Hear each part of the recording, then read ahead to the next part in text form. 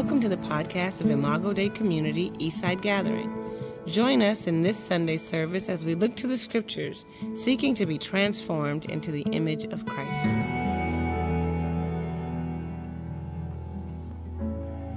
Got it. See, I'm so used to just going to walk up, pick up the mic, and it's on. Because I'm used to having my headset on, and they just go, just get up there and talk. Today, it's like, turn the mic on, Michelle. All right, I want to start a little bit where I hadn't planned to start. And I want to start by putting the lyrics to that last song up. Because I have the sense, certainly for myself, that we need to hear this morning. That we have seen God move mountains. We've seen him move the mountains, and I believe I'll see you do it again. You made a way where there was no way, and I believe I'll see you do it again. So when I see those lyrics, what I see is a dark place for some people. What I see is a place of uncertainty and a place of a lack of clarity. And I think it's important for us to simply today remember that we have seen him move, that we have seen him move mountains. But the key here is that I'm in this place where I have to believe that you'll do it again. I've seen it, but I need to believe that you'll do it again. He's made a way for some of us out of no way. But right now, we have to believe that he's going to do it again. We have to believe that he's going to do it again. So here's what I need you to do for me. I need you to be open and to be truthful and to be honest. And I need a show of hands, and I know this is not the Imago way, but I need a show of hands for those of you who are in this place where you just need to believe that he's going to do it again. I need you to keep your hands up. Keep your hands up. Now look around this room. Look around this room and know that as a family that you are not alone. That you are not alone. But in this place where we're not sure, in this place where it's dark, in this place where it's not clear, in this place where it's turbid, when it says that when Jesus moved through the Kidron Valley to get to Calvary, that word Kidron, it literally means turbid, which is the picture word of what happens when you have a glass of water that has sand at the bottom and you shake it up. You can't see through the water, because all the elements are there. And what do you have to do in order to be able to see? Still. You have to just set the water, set the glass there, and let the things settle. And some of us are in this place where things are just all over the place and not settled, and you can't see, and you don't have any clarity, and there's so many things that are happening, and you can't move one way or the other because there's so much going on. And you need to just settle. To be still, as the psalmist says. Be still and know that I am God. Be still and know that you've seen me move. And I've moved the mountains. And I need you to be still and know that I will do it again. That I'll do it again. Now you saw the hands that were up. And for those of you whose hands are not up, who just got out of something, or you're on your way into something, I need you to remember that too. But I need us to stand with each other and know this, because sometimes we come in and we have church and we walk in the door and we simply sit and we listen to the sermon and then we go out unchanged. And we have our programs and we have our plans and we have our sheets and we have our call times and we have all of the things that we're supposed to do, and we have our clocks and we know exactly how long we're supposed to spend doing all the things. But I'm here to tell you today that all of that stuff is not nearly as important as this stuff. Because ultimately, and at the end of the day, it is about whether or not we believe that the God who moved a mountain will move it again. So today is Global Sunday, right? Today is the Sunday that we are going to, hopefully, for years to come, celebrate the Word of God going forth missionally through us out into the world. And what I think is important for us to understand is that none of that happens if we don't believe that we have a God who moved the mountains and who will do it again. The God who makes a way out of no way and who will do it again. And sometimes I get in a place where I struggle, where there are times when I just give up on some of the things that I desired and some of the things that I knew he would do for me and with me and through me and in me. And I just need a reminder that that same God who did it before will do it again, and that he hasn't hung up his God shoes and his God books and his God sword and his God everything. He hasn't hung it up and just let it go. And if we are just a church who just believes that God is God today and tomorrow and forever, the same way he's been God yesterday, if we're just a church who simply believes that, we're in really good shape. We're in better shape than any church if we simply believe that, if we simply know that.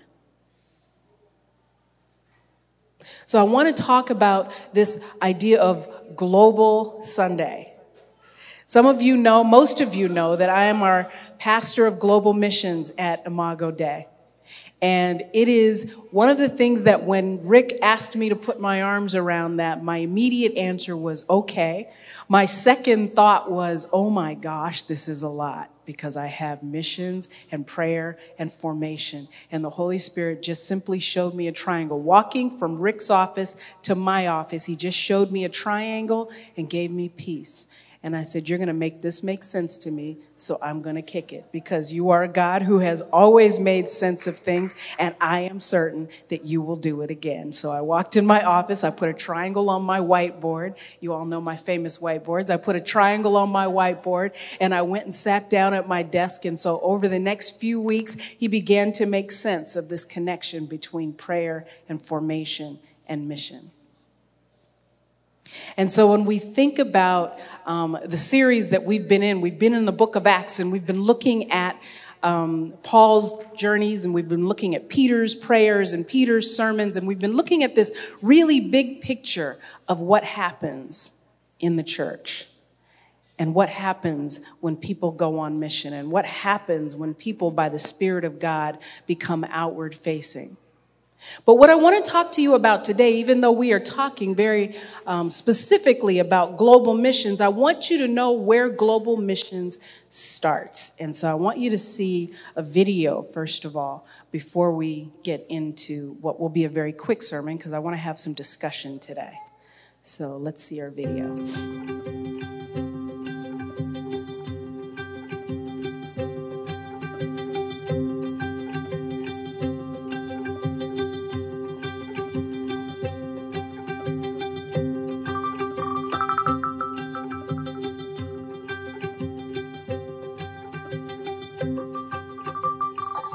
Imago Dei, greetings from Mukoko community in Kenya, Kakamega County. I believe I'm hoping I can get all of that correct. Listen, we just traveled not even an eighth of a mile downhill to this protected spring, and I am overwhelmed with gratitude.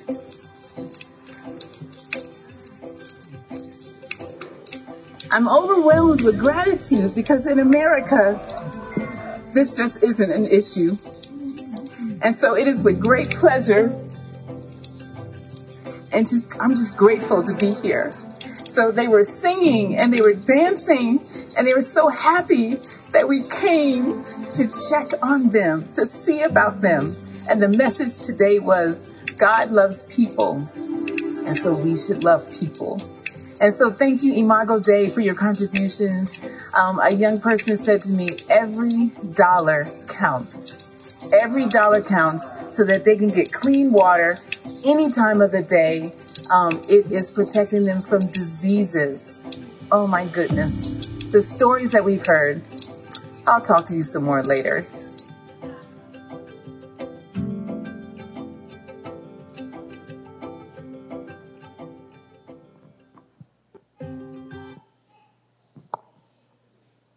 When we see this video, what we realize and what we understand and what we hope that we'll be able to communicate, not just from this stage, but also just in your lives, is that global missions is not just going out into the world, but that it is a personal thing, that it begins in a very personal way.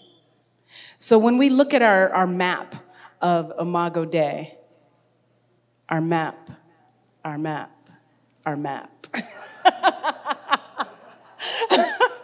When we look at our map of Imago Dei's outreach, what we see is we have Imago Dei in Portland over here.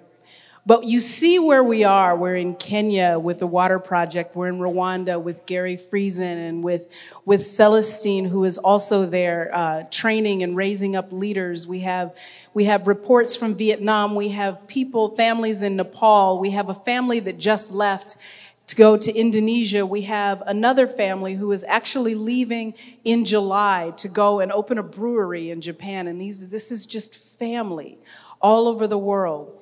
But what it's important to understand is that all of that began in the heart of a person. And you don't know that until you see that person get there to a place like Kenya, and you see Cheryl who's there, and what is she talking about? She's talking about things that are very personal and things that are at the heart of stuff. And so what I want us to understand first and foremost is that this is beginning with a very personal thing. So as we look at Paul and the church and Peter and the rest of them as they spread the church in the book of Acts, we're taking this little break to do this Global Sunday.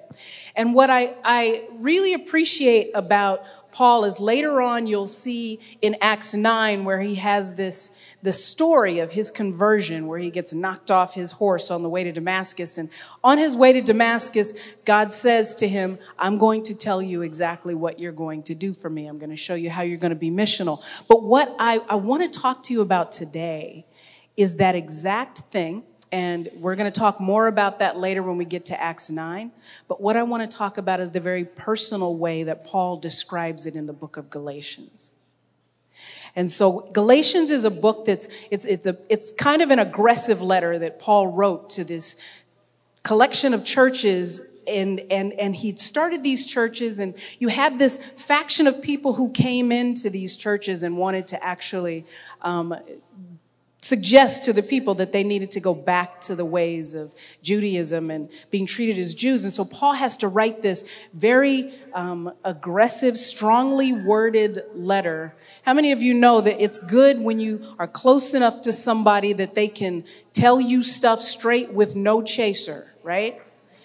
And so this is what Galatians is. It's one of those letters that's straight with no chaser. It's not sweet and lovely. As a matter of fact, when you get to the end around Galatians 6, Paul says, I'm so serious about what I'm saying to you that you see that my writing is bigger and that this is in my own hand. Like he took the pen from the person he was dictating to and said, no, I need to write this down. And he wrote it down, and he basically wrote it in that day's equivalent of capital letters. Like, you know, you send a text in all caps, the way Donald Trump sends a text, all these caps, right?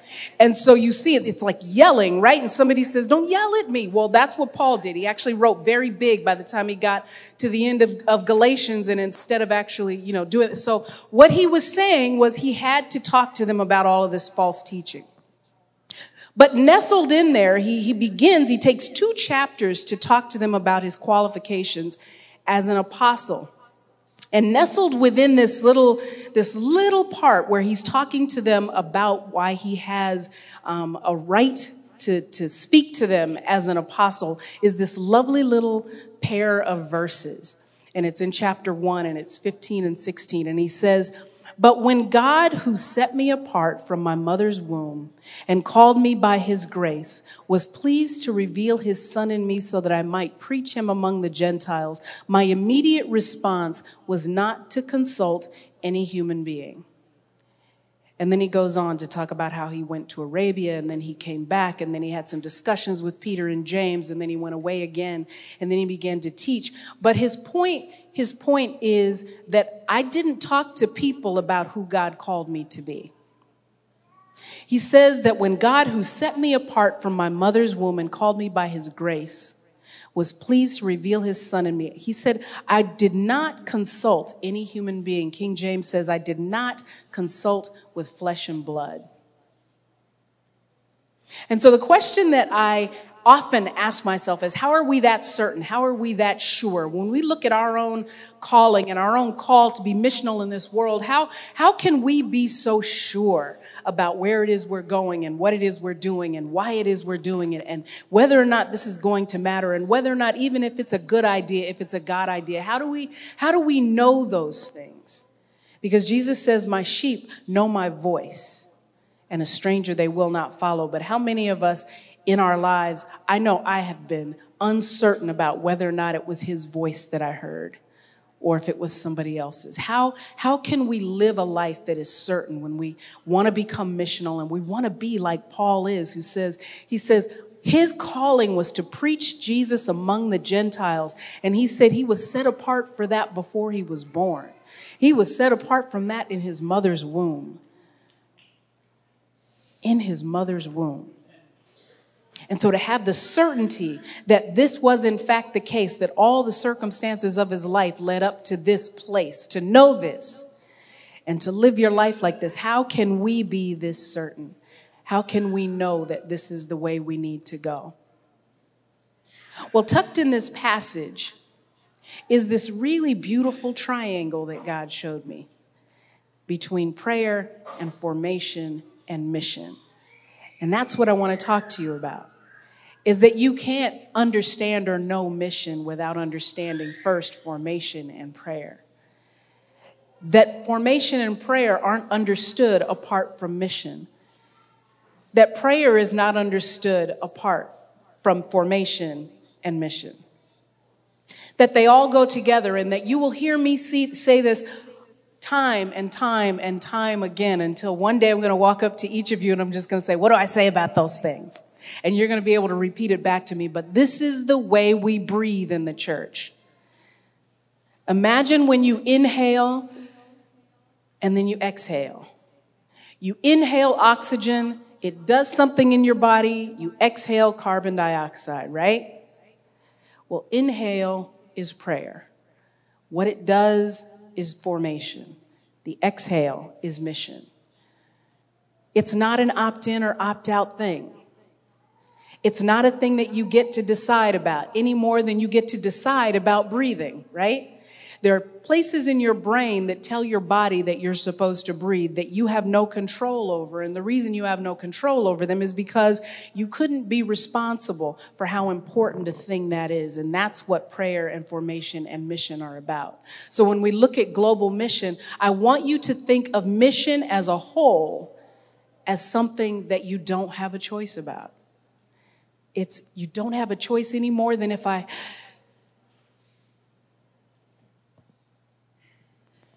would die if I stood up here and did not breathe, right? And this is what happens to the church when we spend our time just in our churches in prayer and then in formation, and then we don't think about mission.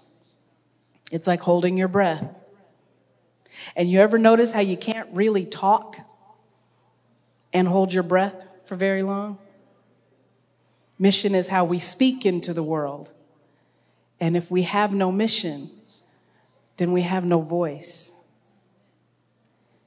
And so we have to understand that mission, being missional, being outward facing, is not an option for us, but rather it is a necessity for our very life as the church. So what does that look like when you think about prayer and formation and mission? Well, the first thing it looks like, let's take prayer first. Prayer is our presence with God, right? So what kind of life do I need to have in order to have that kind of a life, a prayerful life? I need to have a life that is interruptible.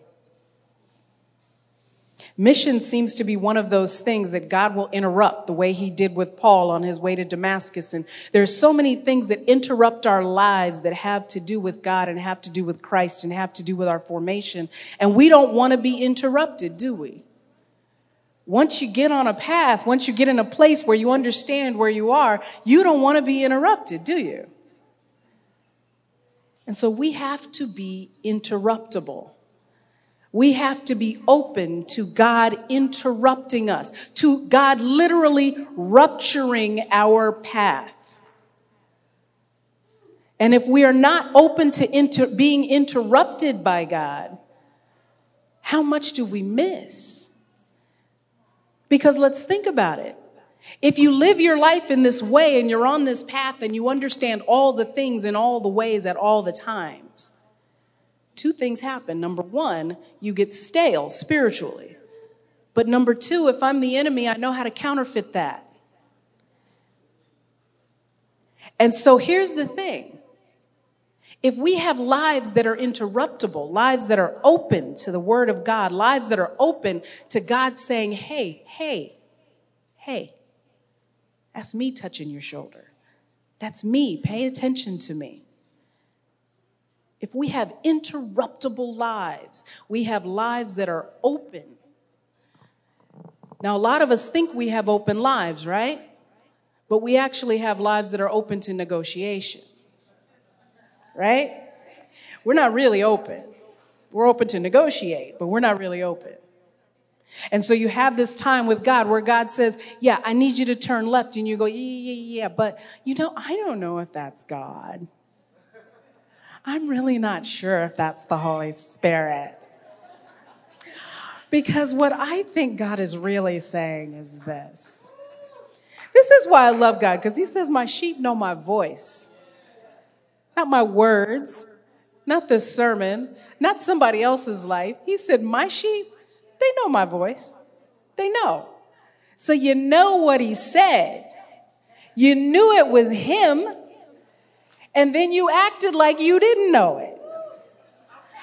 I think one of the funniest things in the world was watching Baby Dean look at his grandmother before he was going to the stage. This was a while back, and I remember cracking me up because I was thinking, this is how I am with Jesus sometimes. He sees her saying, come here.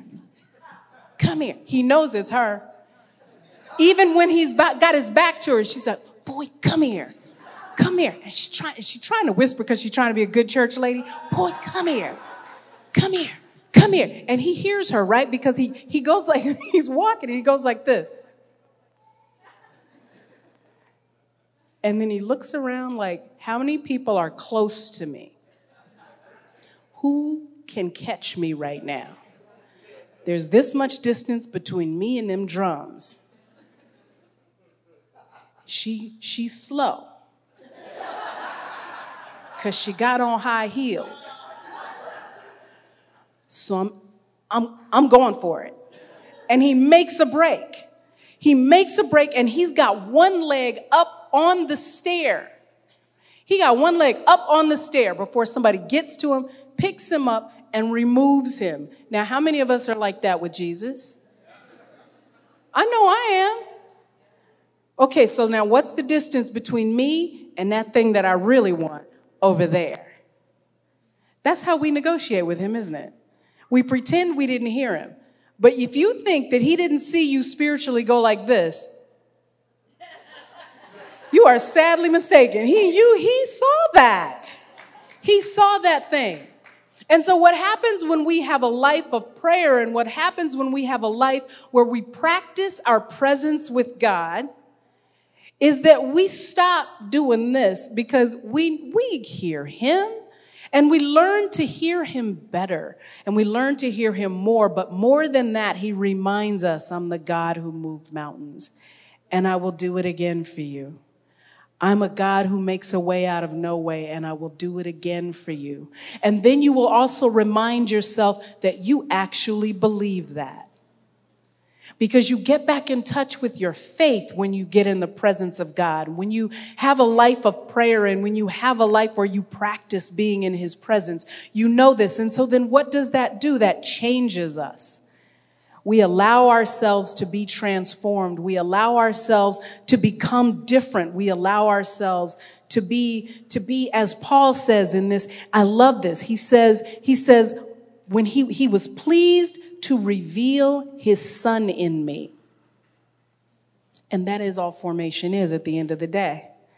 It's not changing the shape of us, but it is making Jesus more visible through us. When he chooses to reveal himself in me, he was pleased to reveal his son in me. And it just happens to look different in every single one of you, but it's the same Jesus. And so we live in this individualized, independent, pull yourself up from your bootstraps, this is all about me kind of country, right? Kind of culture. That's how we live. And so we think of formation as an end, right? I'm trying to become a mature Christian. I want to be a mature believer. Well, the truth is that the proof of your maturity as a believer is that you progressively become more outward facing. That you begin upward facing. And that as he moves and as he transforms and as he reveals himself in you, you become more outward facing. Because that's who Jesus was, always outward facing. Always seeing. There was something interesting that I had a conversation with some of the women who went to Kenya. Cheryl was one of them, and Anyale and Miley and some of the others, and we talked. And one of the things that was said was that when they got there, these people were so open. And they were open to loving.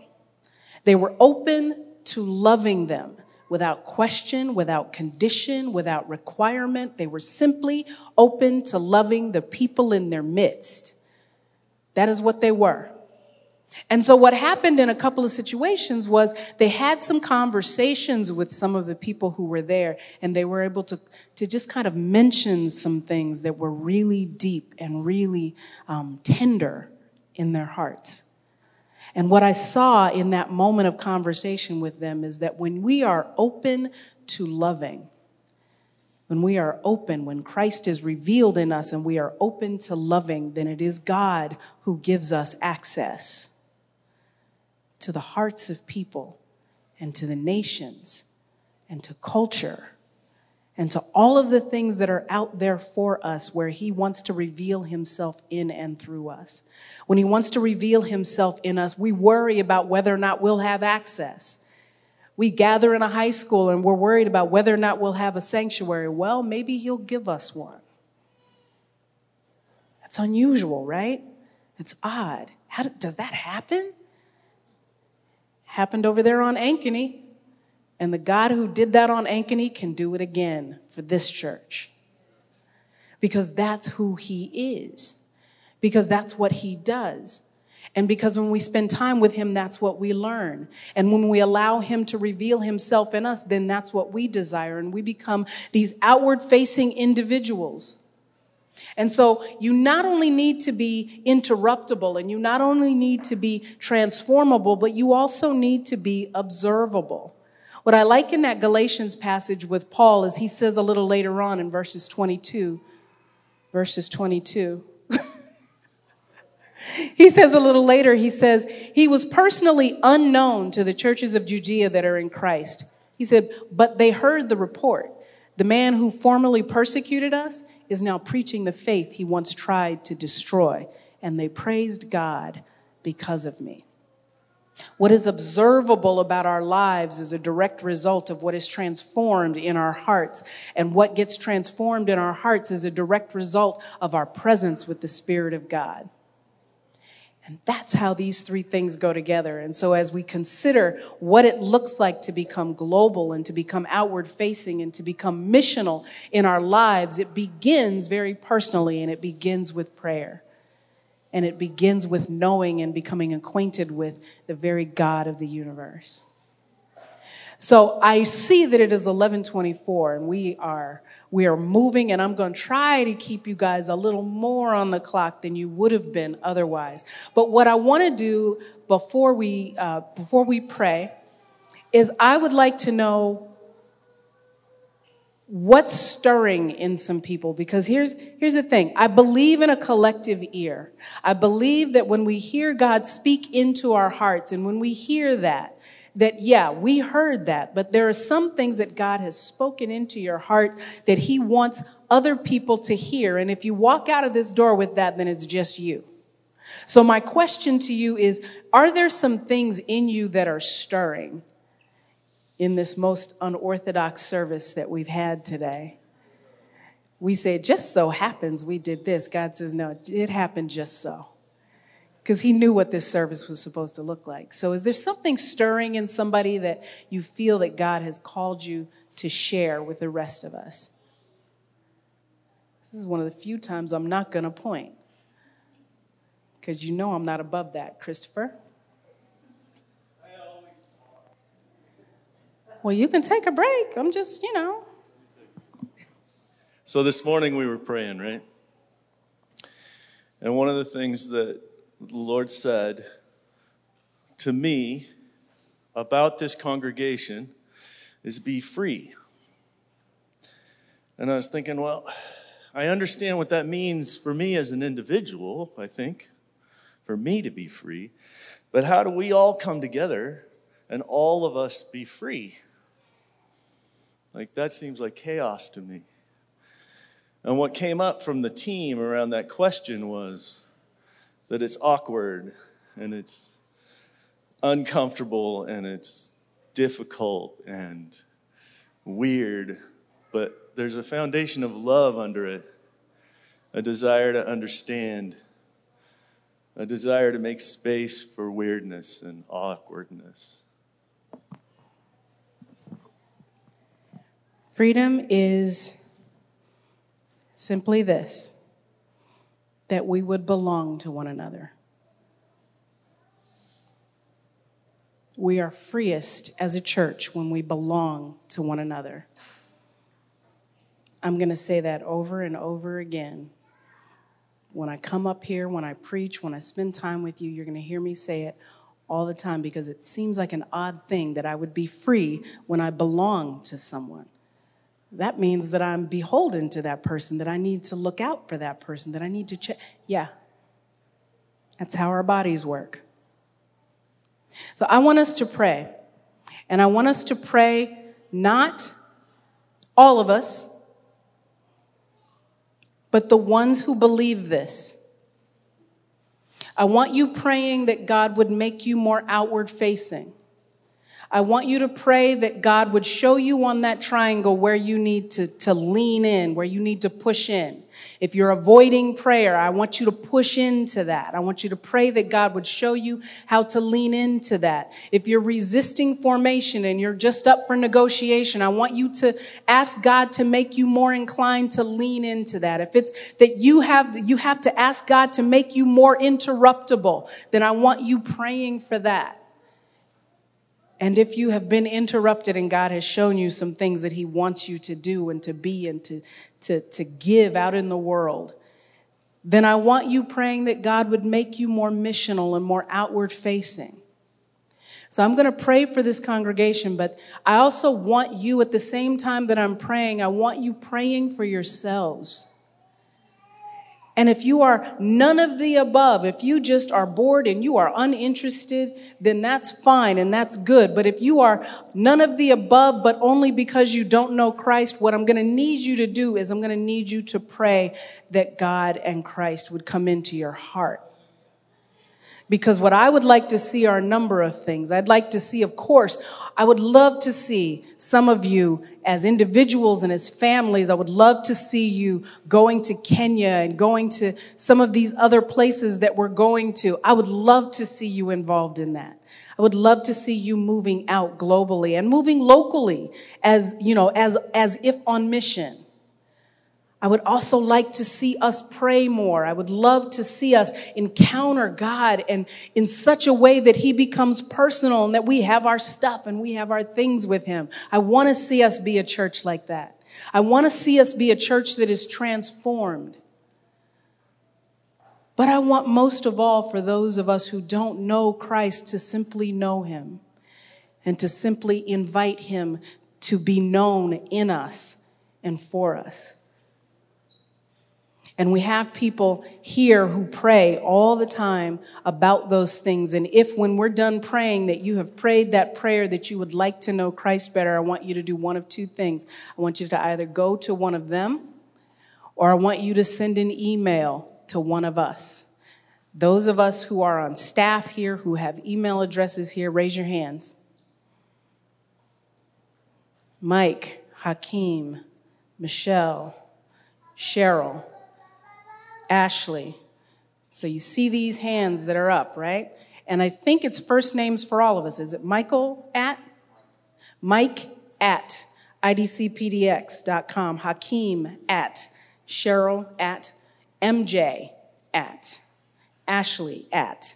So you'll see those. So I want you to make a move. I want you to move because here's the thing. We're going to pray.